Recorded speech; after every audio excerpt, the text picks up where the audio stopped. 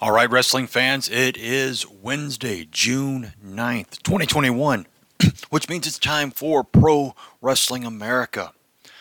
Brought to you today by yours truly, Southern Dynamite, the promoter, owner, CEO, and every other title you can think of for Pro Wrestling America.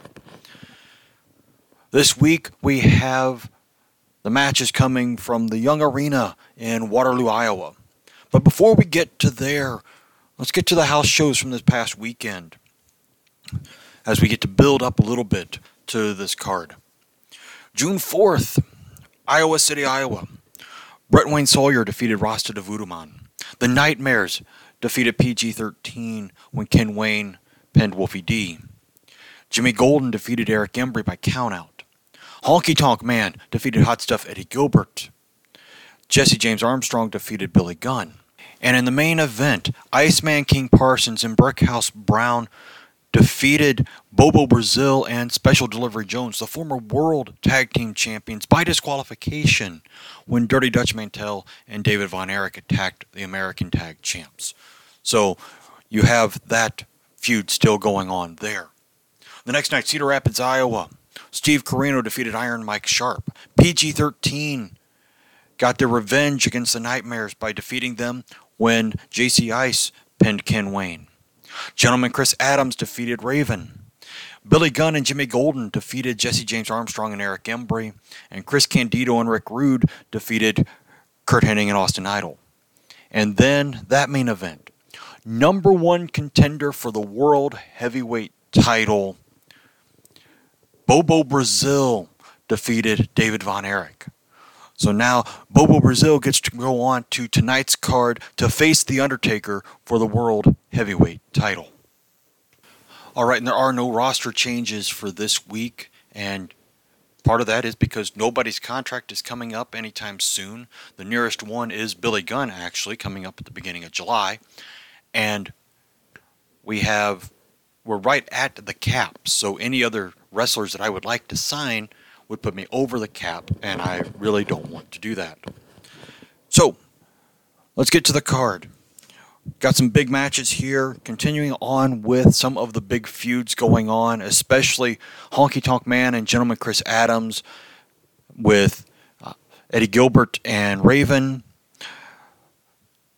David Von Erich and Dirty Dutch Mantell with Iceman King Parsons and Brickhouse Brown, and then, of course, the one that is just getting started, really, Goldust and Great Muta, along with Undertaker and Bobo Brazil. This will be the first match of a feud going on for them for the next couple of months. So, let's get into it. First match on the card, Honky Tonk Man versus Raven. I mean, you want to talk about a match that, as these things go, would be a main event just about anywhere. You have Raven winning the match with the even flow in a time of 8 minutes and 4 seconds. But afterwards, Eddie Gilbert comes out and the both of them start beating down on Honky Tonk Man, busting him open and leaving him basically in the middle of the ring just for dead. The next match you had Austin Idol facing off against Rick Rude. This great feud from the early 80s in Memphis had many great matches. This one almost goes to the complete time limit. But Rick Rude does get the win with the Rude Awakening in a time of 14 minutes, 11 seconds. The next match has Hot Stuff Eddie Gilbert facing off against Gentleman Chris Adams. And this match doesn't get off the ground very quickly. In 14 seconds, Raven comes out, nails Adams, gets Gilbert disqualified, but then the two of them jump Adams until he is busted open after 3 even flows onto a chair. The next match had Chris Candido facing off against Buzz Sawyer. A great brawl between these two, but Candido comes out on top in a time of 11 minutes and 3 seconds. Then we had the oddest match on the card. Dirty Dutch Mantell has to defend his television title. He is not willing to put the title up in the World Tag Team title match because he's already defending one title in that match. So he handpicks an opponent. And that opponent turns out to be Nightmare Danny Davis. The match lasts 8 seconds as literally Davis just lays down for Mantell to pin him so that he can have the title defense and not be stripped of the title. Then we move right into me coming out and saying, well, you didn't really do much for that match, so I'm going to move up the World Tag title match, and we're going to have it right now. And so, Dirty Dutch Mantell is in the ring. David Von Erich comes out, stomping to the ring, not liking this. And he says, fine, here's the deal. We'll have the match now. We'll put any stipulations up that you want. We don't care. As long as they put up Iceman King Parsons' spot in the Deadly Dozen tournament for the Illinois Heavyweight title. Well, We Are Family starts to play. Iceman comes out, stands next to me and says, absolutely, I'll put my spot up on the line. But we're going to make this a Falls Count Anywhere match. Which, of course, Mantell and Von Erich, being the two most dangerous heels in the entire PWA at this point, are fine with a Falls Count Anywhere match. So, we have the match set up. Falls Count Anywhere for the World Tag Team titles. But also, if Von Erich or Mantell can pin Iceman, they take Iceman King Parsons' spot in the Deadly Dozen tournament starting in July for the Illinois Heavyweight title. With the Falls Count Anywhere stipulation, I also call David Manning out, as Jerry Calhoun was the referee already in the ring. I said, well, if we're going to have a Falls Count Anywhere tag team match, I need both referees sticking each one of them with a pair of the guys, because who knows where in the arena they will end up fighting, and not necessarily with all four of them in the same place for one person to keep track of. So we have both referees, you have all four men brawling all over the place, and literally they brawled everywhere. You had them in the ring, the ringside area, the announce table was destroyed. The timekeeper's bell was used numerous times as, well, Falls Count Anywhere, why have any rules to begin with? Especially with these two guys and all of the stuff that is going on and on the line. But then it spills off into the crowd. Iceman and Von Erich go off into the heel dressing room area. Brickhouse and Mantell stay around the ringside area, especially in the north side of the fans. And we have brawl everywhere. The cameras can hardly keep up with it. Iceman eventually puts David's head through the men's restroom door in the hallway, and it's just a mess. And this goes on for 57 minutes, almost the entire 1 hour time limit. And finally,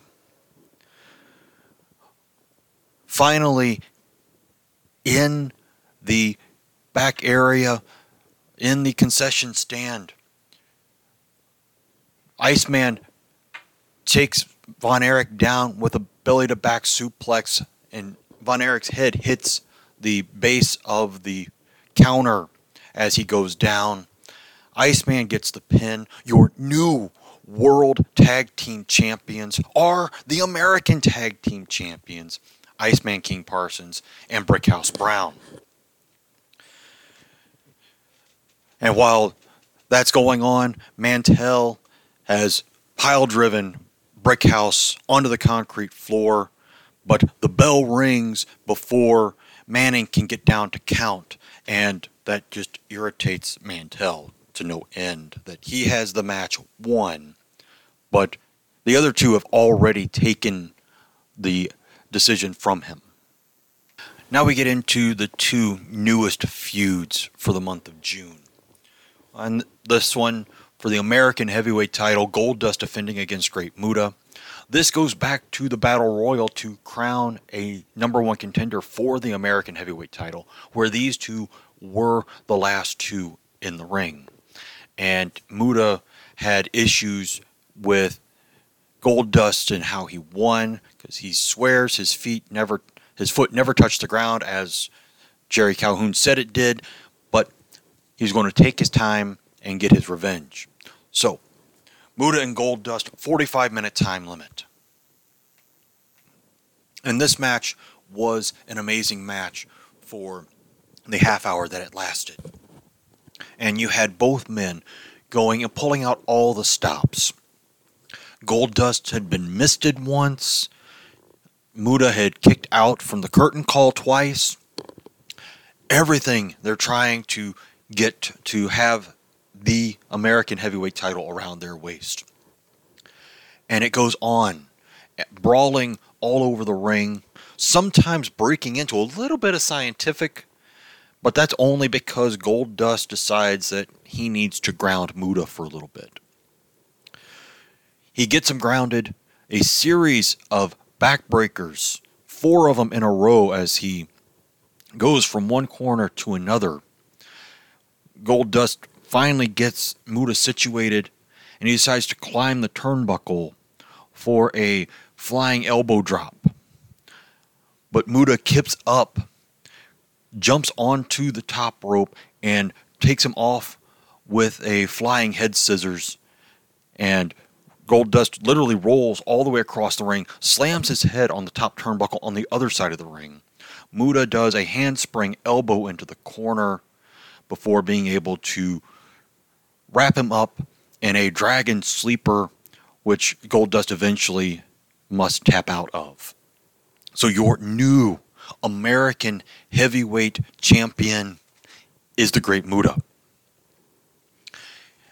And so as Muta celebrates in the ring, Billy Gunn's music starts to play. And Billy Gunn makes a challenge for the American heavyweight title. It should literally be his because, well, he held it for a while. Now, granted, he physically held the title while Jesse James Armstrong was the champion. Yeah, I don't think that really counts. That's not going to be in the PWA records for him being the actual American heavyweight champion. And really, Muta disses him by not even paying attention to him. Gunn starts to get upset with being dissed by Muta as the new champion, so he starts heading down to the ring.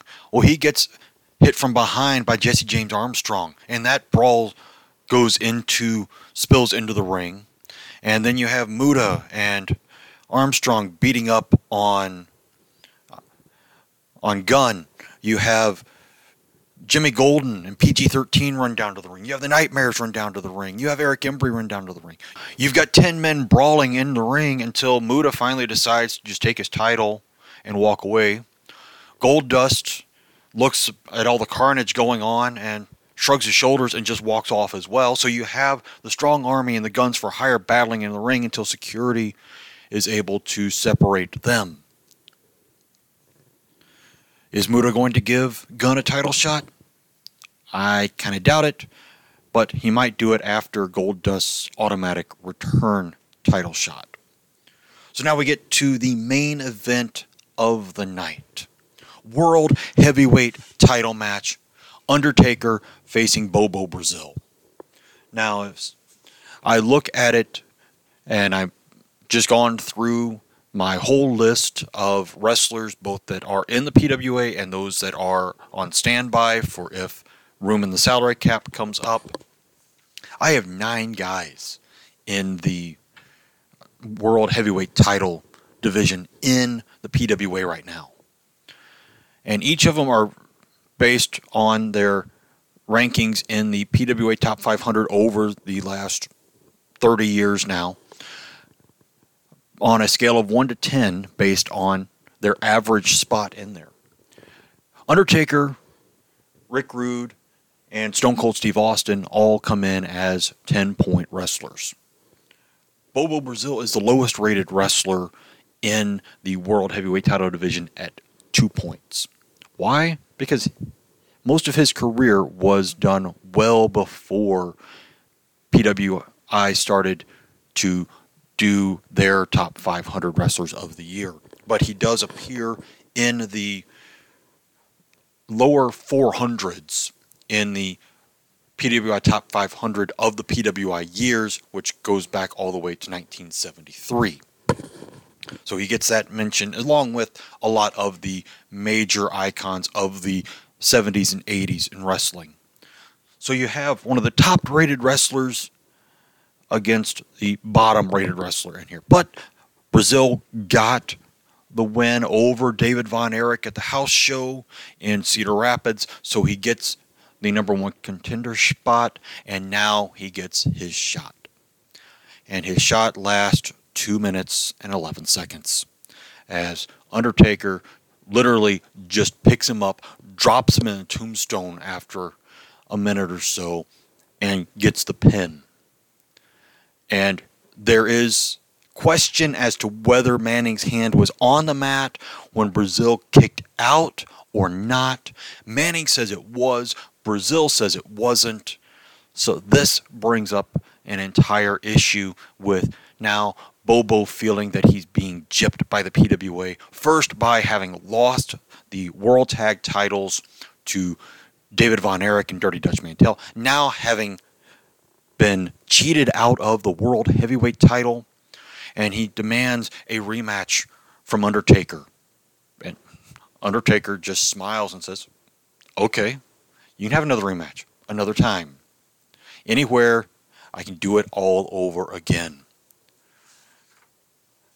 And Bobo takes real dislike to that and literally slaps Undertaker across the face. No wrestler gets by with it. I mean, I don't care how big you are. And Houston Harris, Bobo Brazil, was a big man. I mean, he literally could stand eye to eye with Undertaker and have no problem. He was one of the roughest wrestlers in the Midwest back in the 70s. I mean, he is a icon of wrestling as having had wrestling matches in 6 different decades. That is a man who was able to hold his own in the ring. But at this time, Brazil kind of gets cheated out of it. But that's one of the great ways of being able to start a rivalry and start a feud between people, is that just have it be questionable. It doesn't have to be a clear-cut Undertaker just completely crushed him and Brazil's trying to get something back. I didn't even have the chance to get started, and I need that opportunity. And so that's the direction I'm heading with this feud between Undertaker and Bobo Brazil. It's the way I'm kind of handling Goldust and Great Muta, is that both guys are going to be complaining that, the matches that they lost should have gone the other way. They'll blame the referees, they'll blame the booking committee, whatever. Who cares? But here we have, for a little bit at least, Undertaker and Bobo Brazil having a feud with each other over the World Heavyweight title. Now, Brazil and Special Delivery Jones had a 25-match winning streak. Will Bobo Brazil have the same thing if he can defeat The Undertaker? Will The Undertaker have just a long undefeated streak? And looking back at the rankings, he doesn't. He is at the top of it because he is the World Heavyweight Champion. But again, his record's not perfect. He has had his losses in great matches. But again, could there be a streak for The Undertaker for a while as the World Heavyweight Champion? Well, sure, why not? Then again, it could be very much like Flair, when in any of his numerous world title reigns where a lot of his title defenses went the time limit. I don't usually book matches that way because I like to have clear wins and losses. Even if the actual cleanliness is rather fuzzy, I like to have wins and losses. I don't like to have an entire list of wrestlers being like 6 wins, 2 losses, 25 ties. That just doesn't make a whole lot of sense to me. But other booking crews not wanting to have it, but also in an age back in the 80s and 70s where you didn't have the great range of exposure except for through the magazines. You had to go from one city to another and basically repeat the same match over and over again. So it was a lot easier to just book draws where you didn't have to worry about like Ricky Steamboat winning the title in Charlotte, but then losing it 2 nights later in Greensboro, and then winning it again in Richmond, and on with the whole Mid-Atlantic and Atlanta territories that were going on at the time. I like having wins and losses, and I don't mind them being a little dusty either, but there is a great spot for time to be able to look at it and say, can we have a feud that may be a little one-sided? Does it have to be an even feud? And I don't think I've even made the Strong Army Guns for Hire feud all that even. But I do try to keep it to where it doesn't get completely out of hand. And hopefully that's what happens with the feuds that are coming up this summer. But anyway, I've been rambling on for a little bit after the matches are over, but just to give you a little idea of the thoughts going on in my head. But I will sign off now. This is Southern Dynamite Doug Minton, the promoter, owner, and all the other things for the Pro Wrestling America. Come back tomorrow for digging deeper into Psalm 22. You want to talk about a great and wonderful psalm? We're taking the entire week to look at that one.